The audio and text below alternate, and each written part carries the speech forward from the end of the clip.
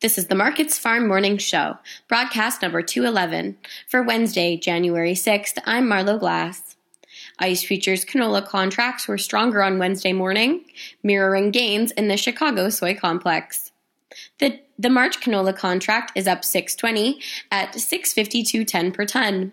The May canola contract is up $6.30 at $643.60 per ton. The Chicago soy complex has shown considerable strength in recent days due to dry South American growing conditions.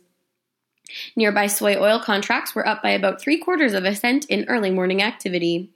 Strength in the Canadian dollar kept a lid on further gains for canola. The dollar was around 78.8 US cents. Crude oil futures traded above $50 for the first time in nearly 11 months this morning, after Saudi Arabia announced they will make production cuts of 1 million barrels per day in February and March. The Chicago soy complex was stronger this morning. Argentina's grain inspectors unions say they are still negotiating as the strike nears the month-long mark. Dry weather concerns for soybean crops in southern Brazil and Argentina continue to drive concerns about tight global soybean stocks. Farm Futures survey for January predict 2020 soybean yields at 49.9 bushels per acre, which is a 1.6% decrease from current USDA expectations. The March soybean contract is up 16.5 cents at $13.63 per bushel. March soy oil is up by about 3/4 cent at 44.25 US cents per pound. March soy meal is up $6.40 at $441 per hundredweight. Corn futures were also stronger today.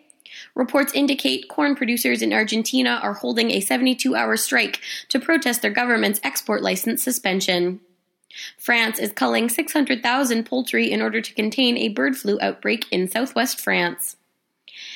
A private firm cut their Argentina corn crop estimates by 1.65 million tons to total 47 million tons, and left Brazil's corn unchanged at 106.5 million tons. The March corn contract is up 2.5 cents at $4.94 per bushel. Wheat futures are stronger this morning. Ukraine's grain exports are down 5 million tons compared to a year ago at 26.4 million tons. A private firm cut their Argentine wheat crop estimates by 500,000 tons to total 17.5 million tons. The firm also cut their Canadian wheat estimates by 1.5 million tons to 34.5 million tons. Chicago March is down by 5.5 cents at $6.48. Kansas City March is down 4 cents at $6.05. And Minneapolis spring wheat is down a fraction of a cent in the March contract at $6.05. That's a look at the ICE futures and the Chicago markets for Wednesday morning, January 6th. For Markets Farm in Winnipeg, I'm Marlo Glass.